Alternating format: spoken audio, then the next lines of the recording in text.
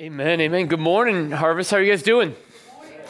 Awesome. Good morning. It's great to be in the house of the Lord. Amen. Amen. We're going to continue our series in the Gospel of John. And so if you want to get a head start there, we're going to be in John chapter 1, the tail end of John chapter 1, beginning in verse 35, as we continue our Come and See series. And praise God that he is building his church and he is doing so faithfully, that he is worthy of it all. I have a question for you guys this morning, and I think it's one that's directly from the text.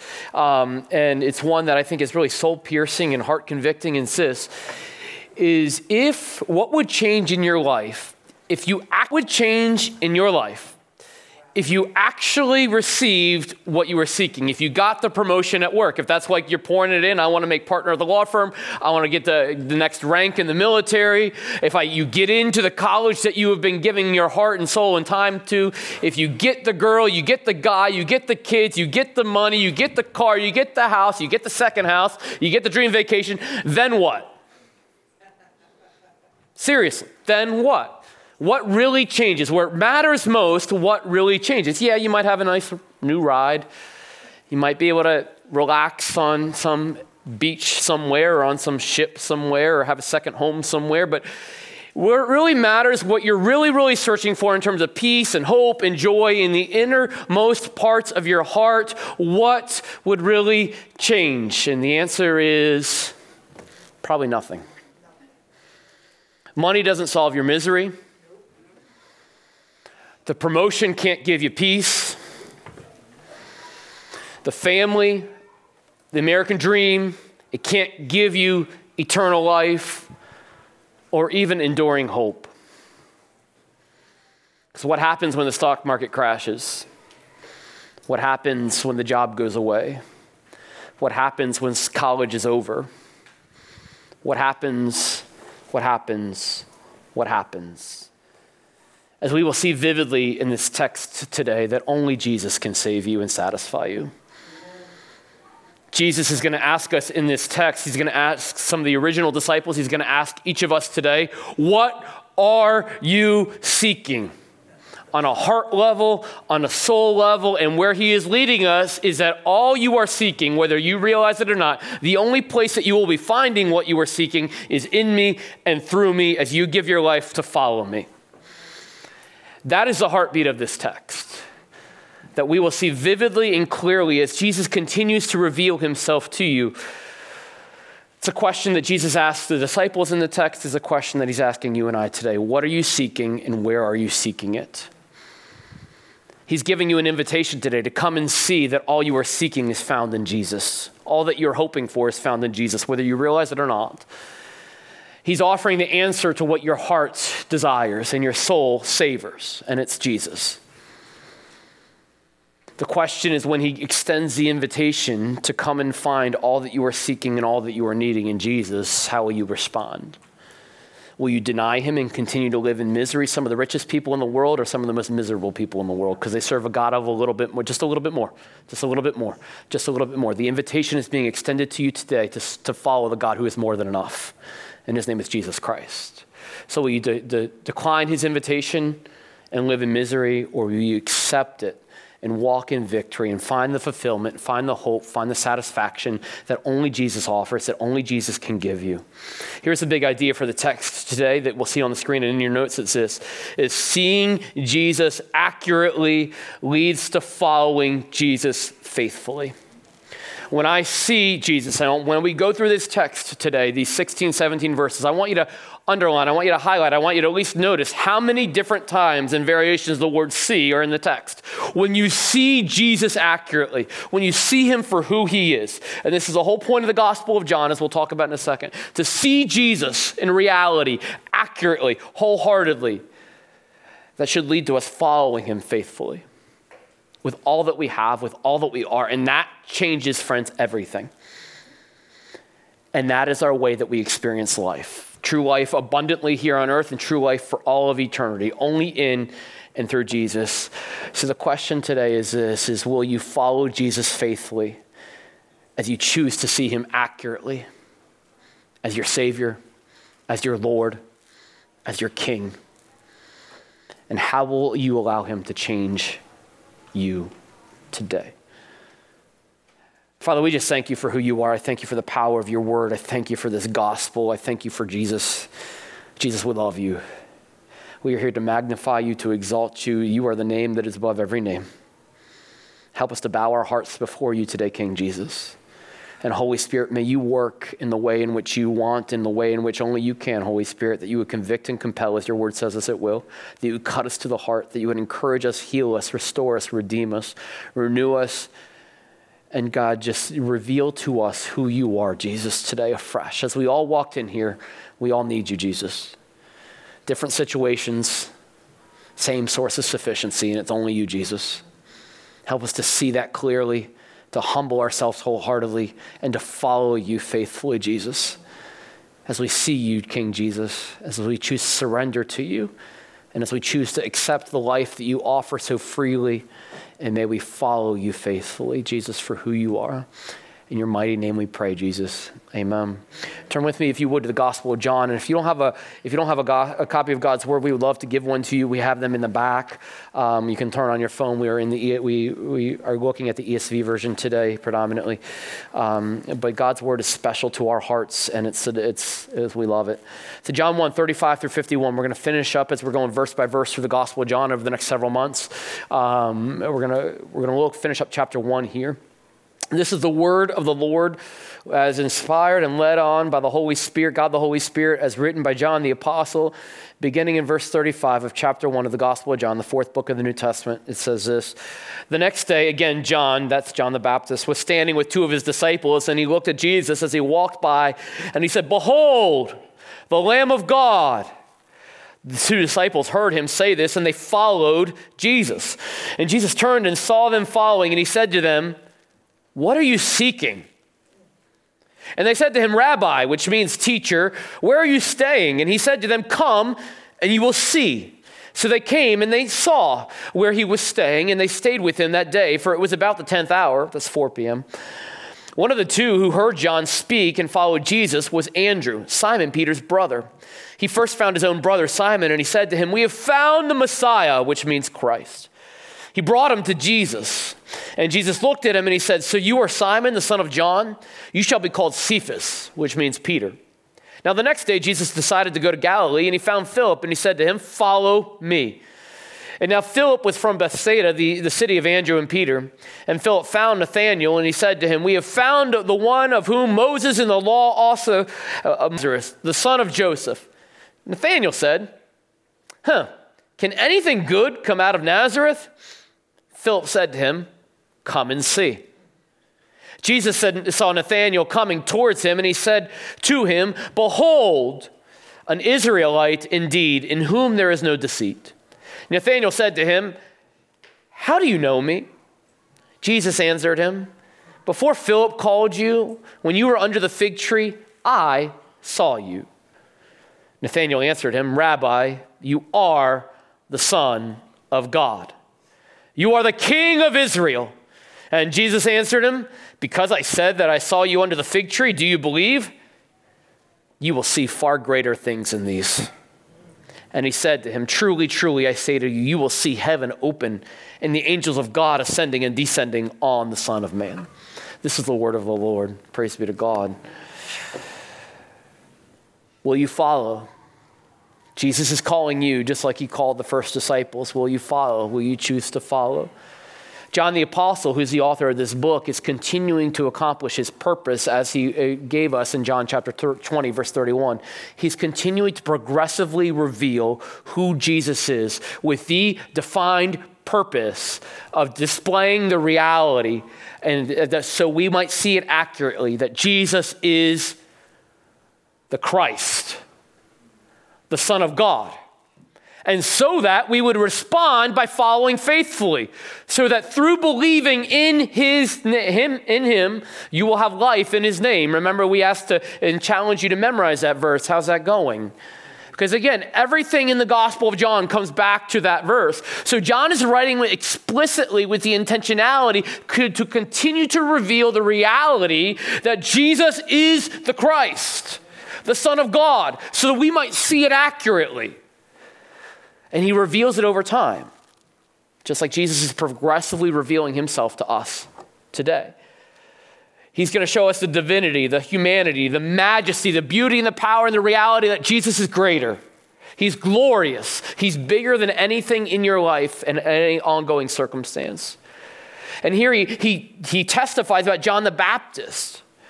So there's a lot of Johns in this text. Don't get them confused, okay? John the Apostle is writing about John the Baptist in verse 35, and it says, the next day again, John was standing with two of his disciples. So John the Baptist had his own disciples.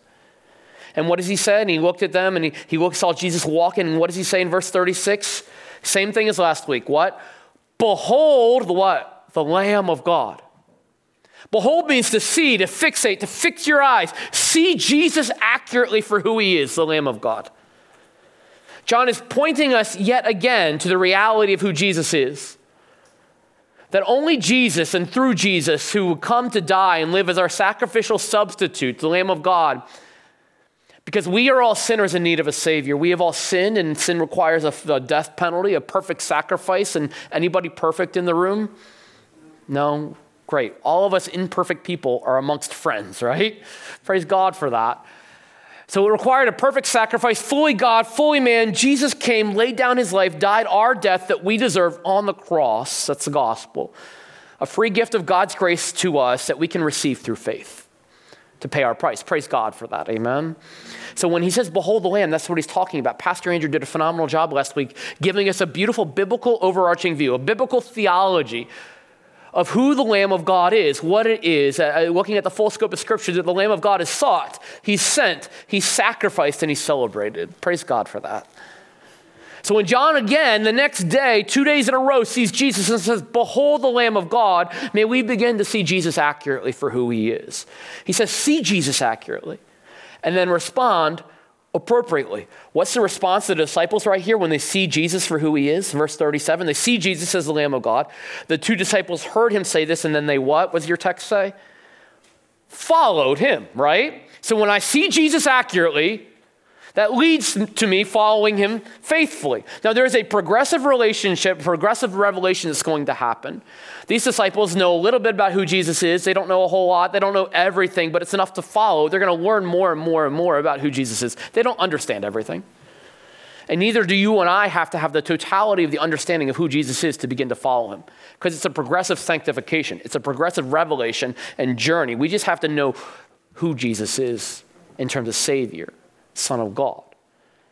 The disciples went on a 3-year journey and they didn't understand fully until really Jesus' crucifixion and then resurrection. Praise God that Jesus can handle our questions. We're going to look at what it means to be a follower of Christ as defined by this text, but I think it's really, really important to see some kingdom advancing principles that John the Baptist displays. We're not going to talk a lot about John the Baptist here, but I think it's really important to learn as a church that is committed to multiplying disciples for the Lord, to living out our mission, to glorify God through the fulfillment of the Great Commission. Look at these characteristics that John the Baptist is displaying, and may they be true of us individually and then collectively as a church as we seek to multiply disciples and followers of God. The first is that we need to have a heart of humility. John the Baptist does that, doesn't he? He's like, Jesus is greater.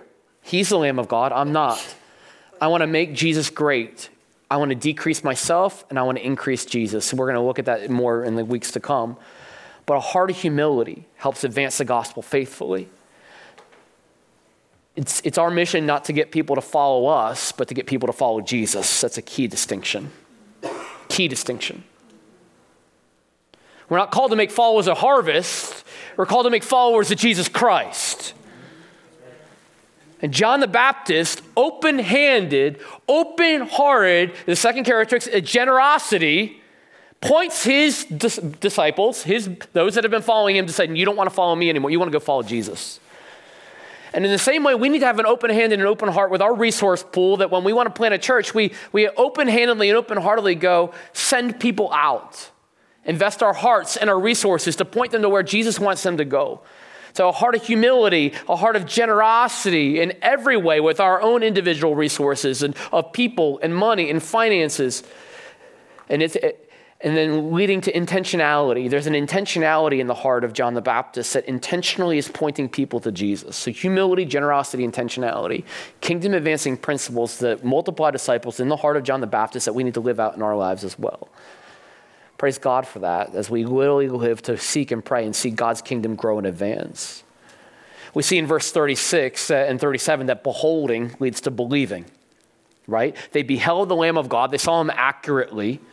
And then they followed. They believed. Beholding leads to believing.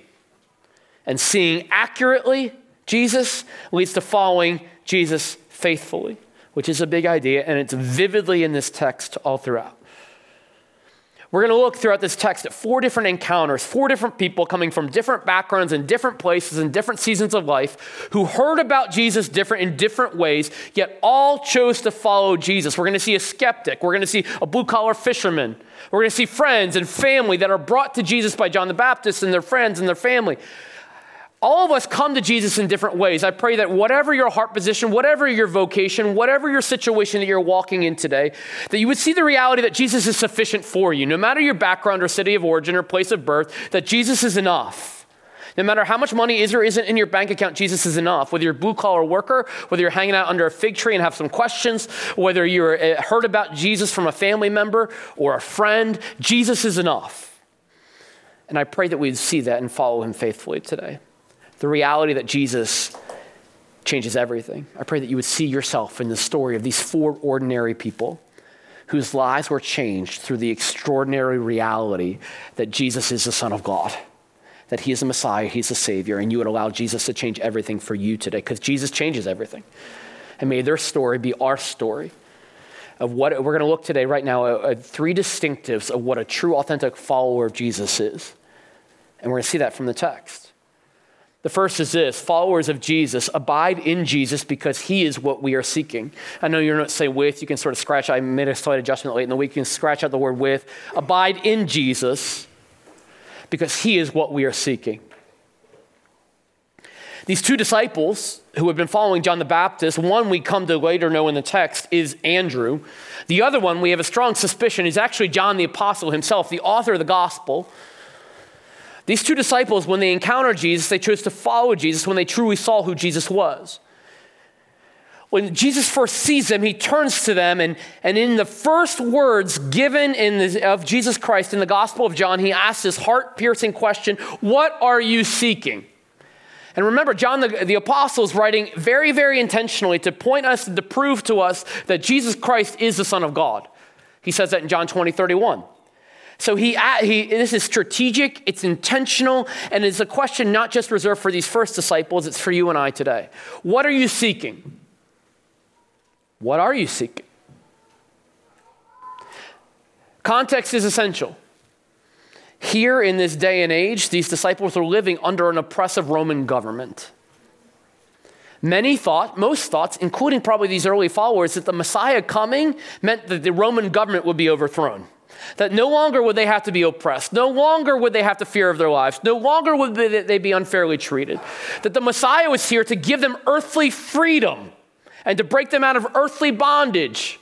And so in a lot of ways, it's like Jesus is like, if you're seeking that, you came to the wrong Messiah because I'm not that. I'm not here to overthrow the Roman government.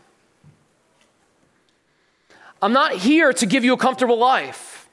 I'm actually here to tell you your life will be quite hard if you choose to follow me. But I am here to give you what no one else can give you, which is a pathway to eternity and a reconciled relationship with God the Father. I'm the one that can only give you enduring hope and perfect peace that passes understanding. I'm here to give you what your internal heart yearns for and desires, whether you realize it or not. Because if you don't know this, Ecclesiastes 3:11, it's revealed to us that God has set eternity in the hearts of all of men, including you and me. That we yearn for eternity, whether you admit it or not. We yearn for the hope, that we yearn for a living hope. We yearn for a perfect peace, that Jesus is the only one that can provide that.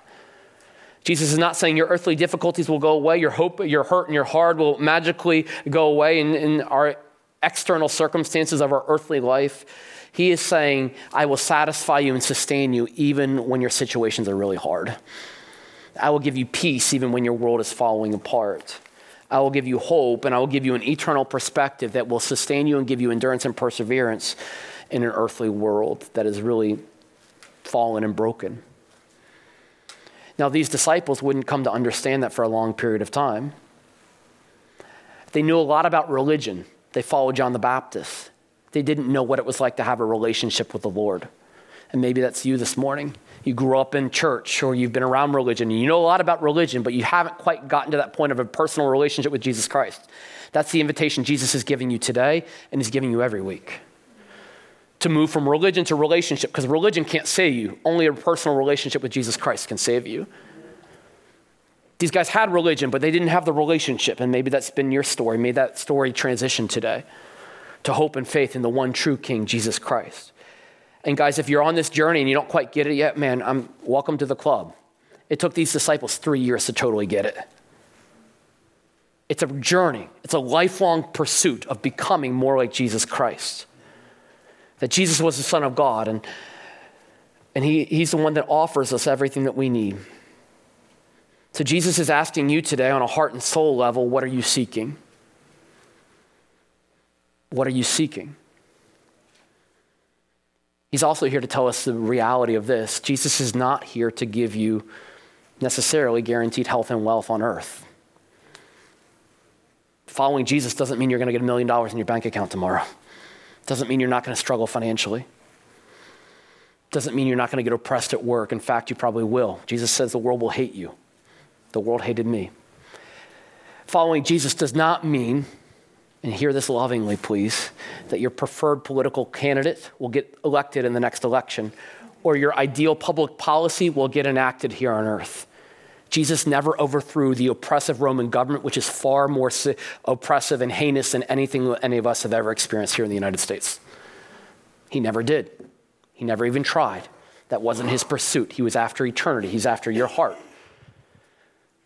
Following Jesus, or you won't give you the promotion inherently, but he offers something better. He's not here to protect your external comfort. In fact, in Luke 9, he says the Son of Man has no place to lay his head, which is ironic in this text because he's like, hey, come hang out, see where I'm staying. More on that in a second. So what are you seeking? The only way to the true perfect peace, the joy, the hope that you are yearning for today is found in and through Jesus Christ. There's no other way. So if you're seeking all of those things in your job, your promotion, your bank account, or an earthly relationship of some kind, you're going to be frankly disappointed because life will let you down, but Jesus never will. All you need is found in Jesus. What are you seeking? Jesus says in the Sermon on the Mount, and later in Matthew 6:33, he says this, you'll see it on the screen, but seek what? First, the kingdom of God and his righteousness, and then all these things will be added up. If you read that more in depth, and we don't have time to do that today, you actually see that the verse before this, a couple verses, Jesus is like, I know your needs. I know that you're practical, the food that you need, the clothes that you need to wear. I know them, I'm not surprised for them, and I will provide for them, but what I need you to do is not focus on them, but pursue me first, and trust me with the rest. Trust me first in your finances. Trust me first with your calendar. Trust me first in your vocational choice. Trust me first with your energy, and then let me fill in the rest. Are you doing that today? These two friends, a disciple, they responded to Jesus' question, what are you seeking? They ask a really interesting question. They go, where are you staying? Interesting. And Jesus said to them, what? Come and what? You will see.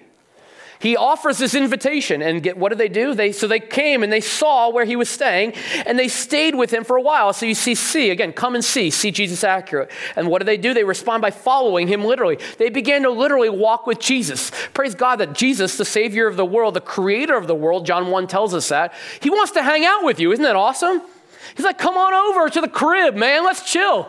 Like, seriously. Like, that's what he's doing right here. It's an invitation. An open door, literally, to the life and the heart of Jesus Christ. What hospitality, what love. And they accepted it.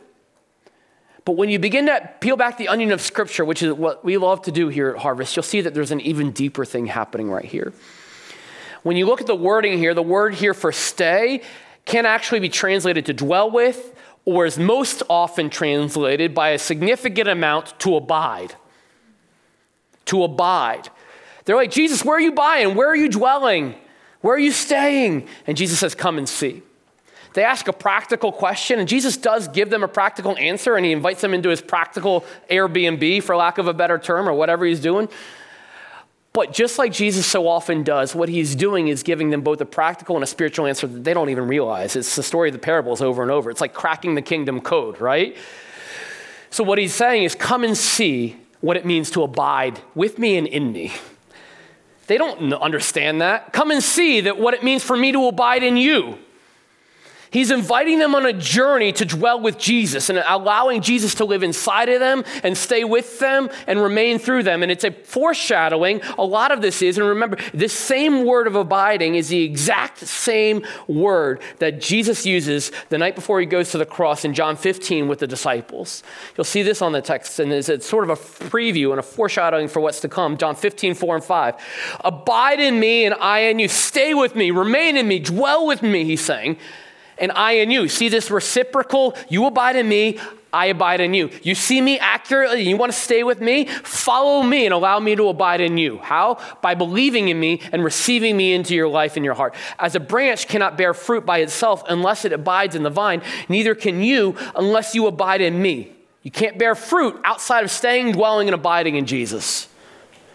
I am the vine, you're the branches. Whoever abides in me, all these are the same word, and I in him, he it is that bears much fruit. For apart from me, you can do what? Nothing. So this is where it gets really fun, right? What are you seeking? Jesus, I don't care what you're seeking. You're going to get nothing out of it unless you abide in me. Unless it's in me, unless I am the source of your fulfillment, your sufficiency, your satisfaction, unless you abide in me, you can do really nothing that matters. They didn't get this yet. Some of us don't still get this, and we all struggle with it. I struggle with it, right? But it's an invitation from Jesus to come and see that the best thing for you is to abide in me.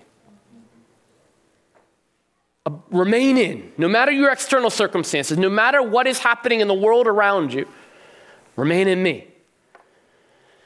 Remain in me. What does it mean to abide? What does it mean to stay? What does it mean to dwell? This word means to remain in and to not depart.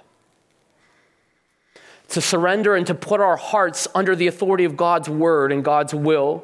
To allow the word of God to fill our minds and transform our affections and our pursuits. To rest in the character of God and to trust him to be the needed treasure that we all need in our lives.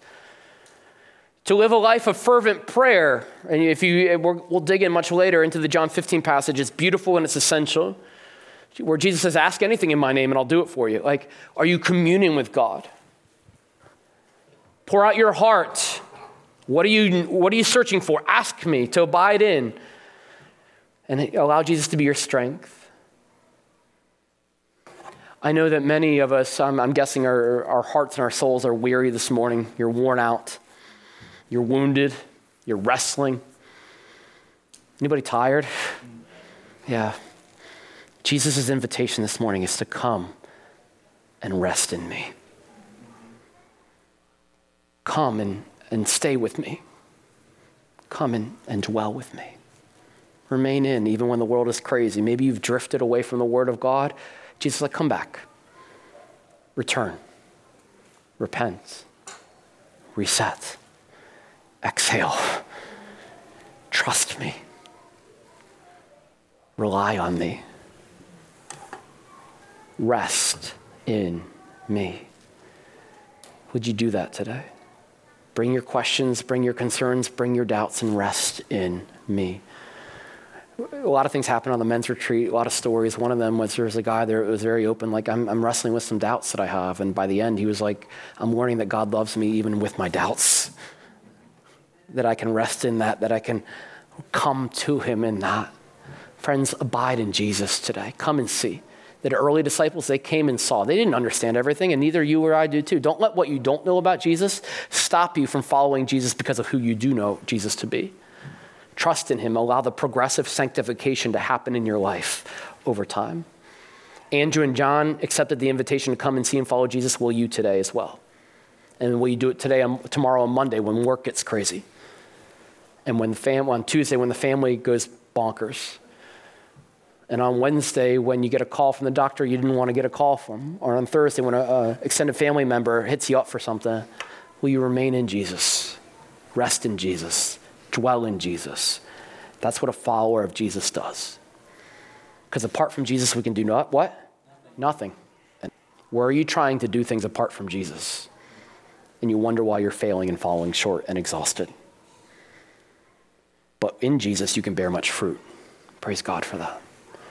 The second distinctive of a true, authentic follower of Jesus is one who abides in Jesus, but one who also brings others to Jesus, because Jesus changes everything. We see that vividly in this text. Vividly. Not once, not twice, 3 times. When people see accurately who Jesus is, their reaction is to bring others to see who Jesus is. The first is John the Baptist, and he's pointing his disciples to Jesus. The second is Andrew, and then the third is Philip. But we focus on Andrew right here in verse 40, 41. He chose to follow Jesus. He was just hanging out with Jesus. One of the two who heard John speak and followed Jesus, his name was Andrew, Simon Peter's brother. And what did he do in verse 41? He first found his own brother and he said to him, we have found the Messiah, which means Christ. In verse 42, he what? What's the next word? He what? He brought him to Jesus. He didn't just tell him and leave him. He's like, come on, bro. I met the man we've been waiting for. I met the one that we've been thinking about and talking about and yearning for. I met the guy that's going to change everything because he's changed me. And I want you to meet him too. He testified about Jesus. And he brought others to Jesus. And who was the first one he went to? His family. And you're like, that's great. He's a disciple. At this point, the dude's a blue-collar fisherman. He does HVAC work. He does sewer work. He fixes printers. He's a teacher. He's a government worker whose life has been changed by Jesus, and he goes and tells his brother about it. How many of us have a friend or a brother that we could tell about Jesus today? He doesn't just tell him, he brings him too. He's like, and these guys were fishermen. And you can just hear Simon, Peter, holy imagination, right? Like, bro, I got to fish today. What is dad going to think if we leave the boat? Like, it's a family business. I have all this pressure. And Andrew's like, I don't care. This guy's going to change everything. I'm not stopping until you're coming. How many of us need to lovingly encourage family and friends to come see who Jesus is? Bring them to Jesus. And you can do that around a picnic table. You can do that in a conversation in a car, on a college campus. You can do it here at Harvest.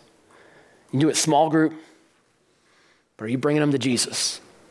You can't change their hearts. Only God does that.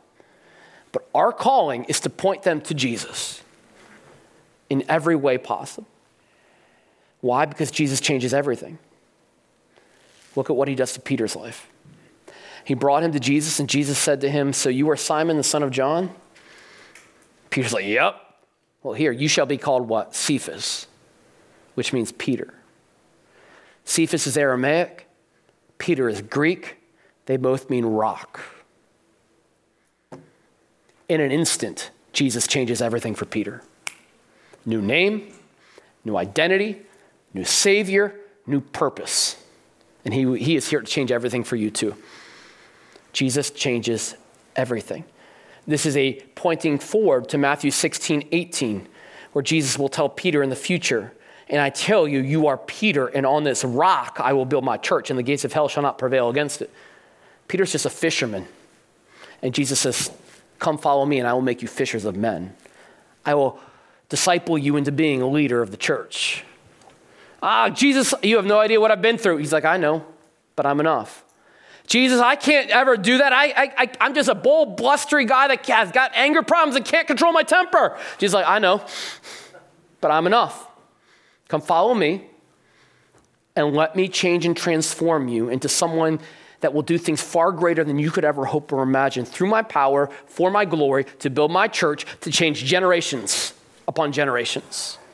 And that same God that transformed Andrew and Peter wants to transform you and I today to help build his church, to bring him glory, not through our power, but through his power. Because Jesus changes everything. You're like, I don't like who I am, or you don't know where I've been, but Jesus changes everything. He changed the name of Peter. He gave him a new heart, a new life. in an instant, a new purpose, build my church. Peter didn't understand everything. He just began to walk the road as following Jesus. Will you begin to walk the road and take the next step today? Because Jesus changes everything. And if we really believe that, do you believe that Jesus changes everything? Do you? Do you want that for your family? Do you want that for your friends? Do you want that for your worst enemies? Do you want that for the difficult one at work? Do you want that for the friend that you love? Enough to have the hard conversation, the awkwardness? Enough to go? I hope so.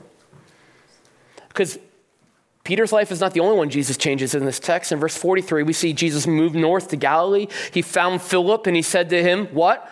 Follow me. Verse 43. It's an invitation and an exhortation. Follow me. Will you follow Jesus today? The same invitation that Jesus gave Philip, he's giving you and I today.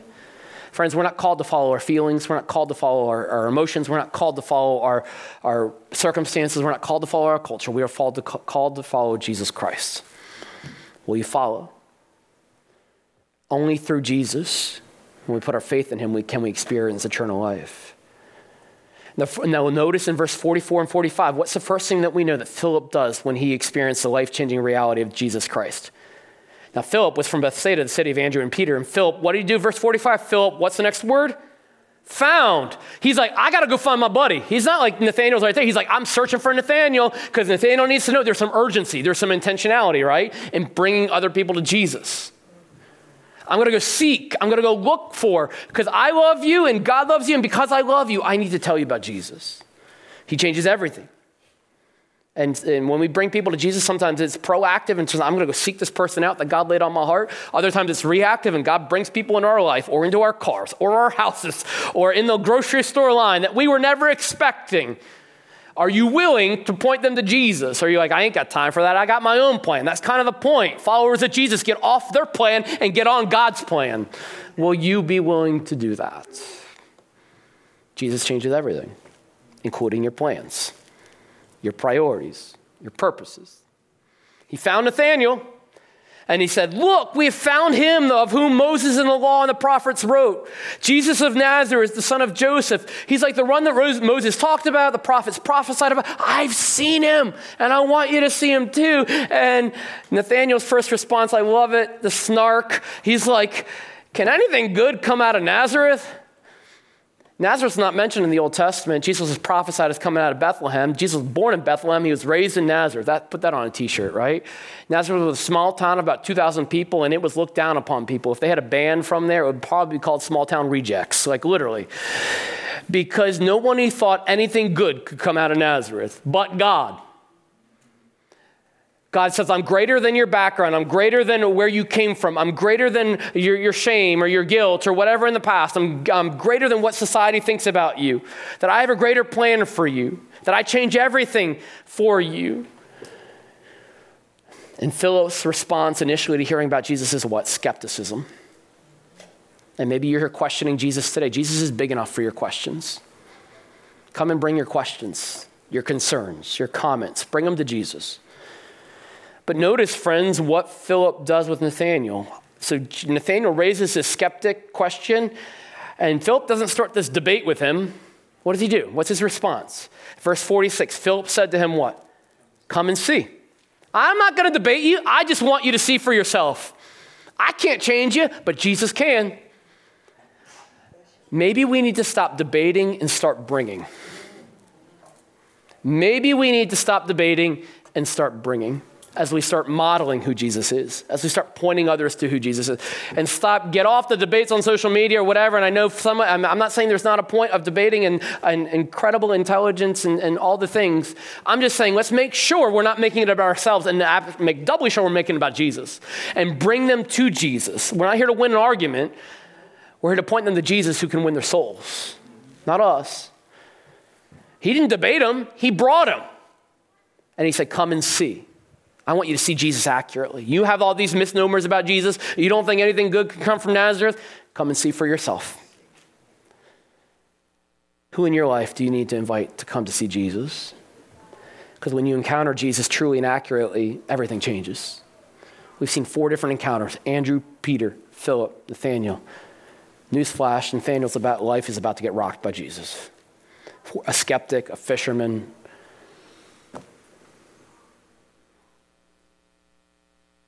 Will you allow your life to be changed by Jesus? And then will you allow Jesus to come through? You see the words come and see here. They're both an invitation from Jesus, literally in the text. We saw that in verse 39, to us to come and see Jesus.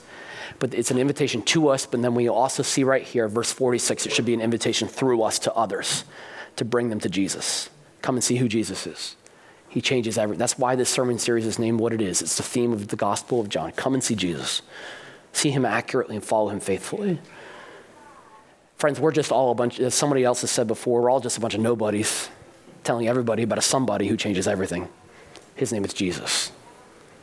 I can't change your life. Jesus can. Come see him. Come see him. So many of you were brought here by someone else. We're brought to Jesus.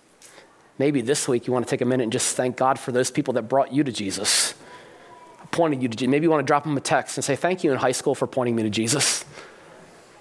Give them a call, drop them an email, take them out to coffee and just look them in the face and say, thank you for loving me enough to tell me about Jesus. If we believe that Jesus changes everything, and many of us, if not most of us, said that we do, friends, what conversations are you unwilling to have to tell others about Jesus? If you really believe he changes everything, it's like having the cure to cancer and not telling your friend about it when they need it. What money should we not spend to tell other people and to go to our nations and to our neighborhoods to tell other people about Jesus? What money would you not give? What time would you not give? If Jesus really changes everything and we really, really, really, really, really believe that, what would we not do to bring others to Jesus? And what are we not doing? And what do we need to change so we can start bringing others to Jesus? That's what part of being a follower of Jesus. That's our commission that Jesus gives us. Go and make disciples. Be my witnesses in Judea, Samaria, Jerusalem, and the ends of the earth. Are we obeying Jesus in that? What conversations do you need to have this week or be intentionally point other people to Jesus? How can you pivot to do that? Jesus changes everything. May we bring others to Jesus. And that's done through different personalities. You don't have to be an extrovert or an introvert to do it. You just have to be a follower of Jesus and be intentional about it. It can be one-on-one over a cup of coffee, in a text message. It can be in front of a classroom full of people in a teaching setting. It can be done in a variety of ways, but are you intentionally bringing others to Jesus? We see that over and over and over here 3 times. 3 followers of Jesus kept pointing to others to Jesus and bringing them to Jesus. Bringing others to Jesus is absolutely a huge part of what it means to be an authentic follower of Jesus. Who are you bringing to Jesus? Who are you praying? You're not saving anybody, but are you intentionally giving your life to point others to the one who can save them? The third distinctive of a true authentic follower of Jesus is, you abide in Jesus, you bring others to Jesus, and now you surrender to Jesus because he is the one true king. Nathanael is brought to Jesus and he goes to Jesus. Verse 47, Jesus sees Nathanael coming and he says, behold, again, focus, fixate on an Israelite indeed, in whom there is no deceit. Nathanael's like, how do you know me? And that word know is intimate. It's personal. It describes a relationship on an intimacy level between a husband and a wife. This isn't just like, how did you know that my hair is brown or my eyes are blue? It's, how do you know my heart? How do you know my soul? You ever had a conversation with someone that like, when they look at you in the eyes, it feels like they're seeing your soul? Jesus really can, okay? Jesus answered him, before Philip called you when you were under the fig tree, saw you. Again, the word see. Nathanael answered him, Rabbi, you are the Son of God. You are the King of Israel. He changes everything for Nathanael, and Nathanael actually truly sees Jesus accurately. He's like, you are the Son of God. I see it now. I was a skeptic. Now I'm a saint. Why? Because Jesus changes everything. Because he came to the reality through Jesus' omniscience that Jesus knew everything about him. Externally, he's like, I saw you sitting under the fig tree, and he knew everything inside of him. You're a man without deceit, and you still need Jesus. Jesus knows your outside, he knows your inside, and Nathanael responds by saying, I know you. I want to follow you. I want to put my faith in you. And when Jesus says, you will see greater things than this, he's like, you think me seeing you under a fig tree is something? You have no idea. Verse 50. Friends, we have no idea what Jesus wants to do in us and through us. This is what he's referencing here in verse 50 and 51 are profound. He says, and look at this promise in verse 51, two of them. And he said to him, truly, truly, I say to you, you will what? What's that word? See. I will see. I mean, it's amazing how many times the word see is in this text. You will see what? Heaven opened and the angels of God ascending and descending on the Son of Man. He is referencing here Genesis 28 in Jacob's ladder. When Jacob had a dream at Bethel and he saw angels ascending and descending, he saw the heavens open. What Jesus is saying right here is you're not going to get this yet. You will see something far greater than me seeing under the fig tree. You will see that I am the one come to die for you on the cross of Calvary. He's referring to his crucifixion and his resurrection. He is saying, I am the ladder that Jacob saw. It's amazing to look at the Old Testament with the gospel in view. He's saying, I am the one and the only one who can make a way from you from earth to eternity because you need a Savior and I am the Son of God and I am that man. Praise God for that.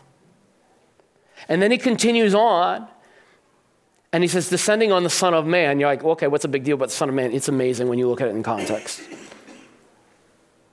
So, Nathanael has already referenced Jesus as the King of Israel. You are the King, he says. And then he responds by surrendering and submitting his heart and life to Jesus Christ, which is what we should do to a king, right? What do you do when you're in the presence of the king? You kneel. You surrender. You submit. Have you done that? But Jesus is like, you think I'm the King of Israel? I got another thing coming for you. I am the Son of Man. The Son of Man is the most popular title that Jesus self-refers himself to. It's about 80 times in the Gospels. Yes, it explains his humanity. He is the Son of Man. He is fully God, fully man at the same time. But you know what else it is? It is a messianic declaration. Any guys in the men's retreat remember where we first see the Son of Man listed? Daniel chapter 7, verses 13 and 14. You'll see it on the screen behind me. Daniel sees a prophecy, and it's this. I saw in the night visions, and behold, again, see, with the clouds of heaven, and there came one like a son of man, and he came to the Ancient of Days and was presented before him, and to him was given dominion and glory and a kingdom that all peoples and nations and languages should what? Serve him. We should submit and surrender. His dominion is an everlasting dominion which shall not pass away, and his kingdom is one that shall not be destroyed. Praise God that he is a kingdom that cannot be conquered. Jesus is our reigning king. He is our risen king. He is our ruling king. The question is, will you surrender to him? And Nathanael says, I recognize you as the one that came to be the King of Israel, thinking in an earthly manner. Jesus is like, I am more than that. I am the King who is eternal. I am the Son of Man. I am the one who brings with him a kingdom of every tribe and every nation, looking forward to this vision of Revelation. Praise God for that. Will you surrender? Because when we see a king, we need to surrender and then we need to follow. That's our appropriate response. Are you surrendering and submitting all areas of your life to Jesus Christ right now? So when we see Jesus accurate and respond to him, we respond, what does it mean to be a follower? We surrender wholeheartedly, all of us, not just some of us. With our finances, with our time, with our hearts, with our words that come out of our mouth in the office, with how we interact with relationships. Are we going into the word saying, what would my king's word have me do? And I will do it. If you love me, you obey my commands, Jesus says.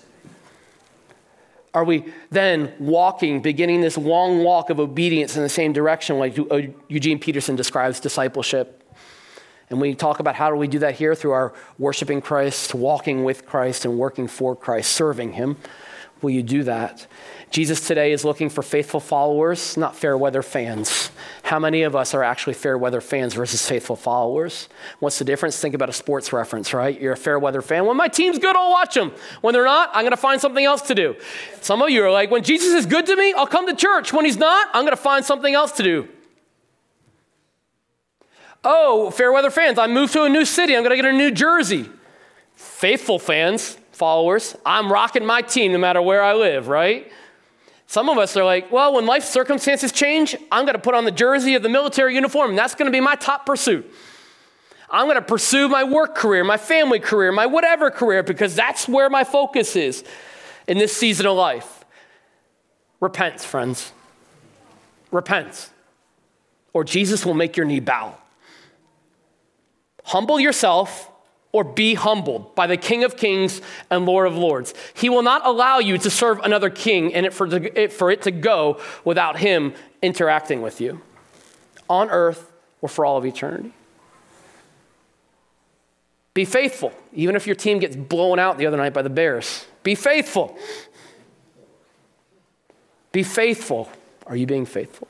Where in your heart and life do you need to surrender? Because as we close, I want you to rest in these realities. We have a king who is reigning, who is risen, and who is relational, and he is righteous. I want you to be able to rest in these reigning realities of King Jesus as we seek to follow him. Look at this text. The first reality to rest in today as we choose to surrender our hearts and lives to him, where in your life do you need to do that, is this, that Jesus knows you. We see that in verse 48. He looked at Nathanael, and Nathanael's like, how do you know me? And Jesus is like, because I'm the king. He knows your past, your sins, your shortcomings. He knows your present worries and anxieties. He knows your future uncertainties, and he loves you anyway. He forgives you, and he's with you in it and through it. He doesn't just know you. He will provide for you. But why? Because he sees you. Verse 48.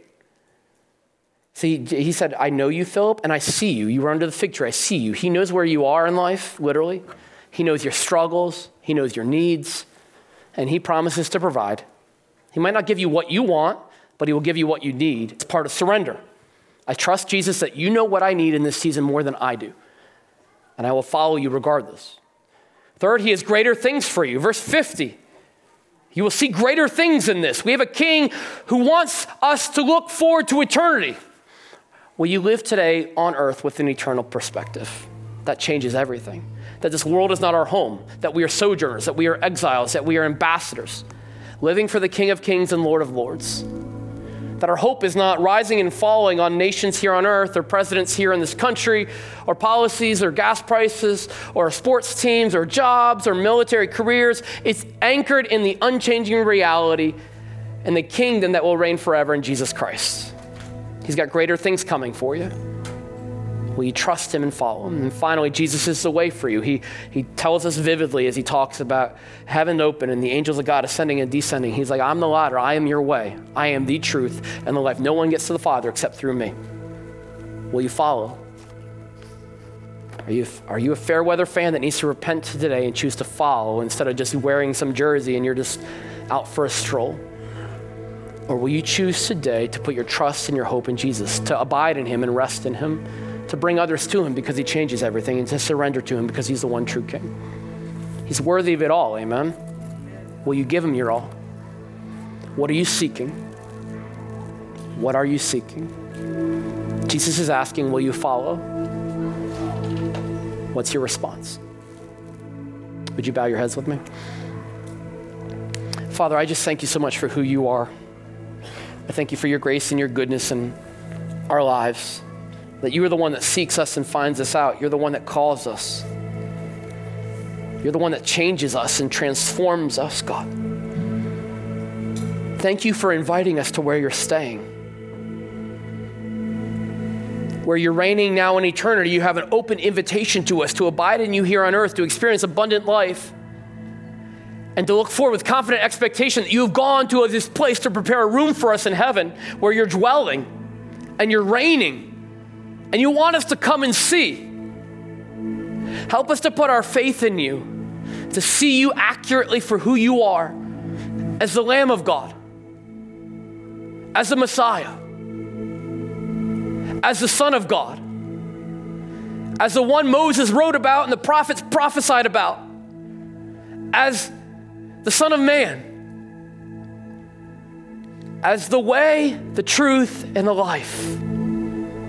And help us in response to that to choose to follow faithfully, to surrender right now and submit and follow you with all of our hearts, souls, minds, and strength.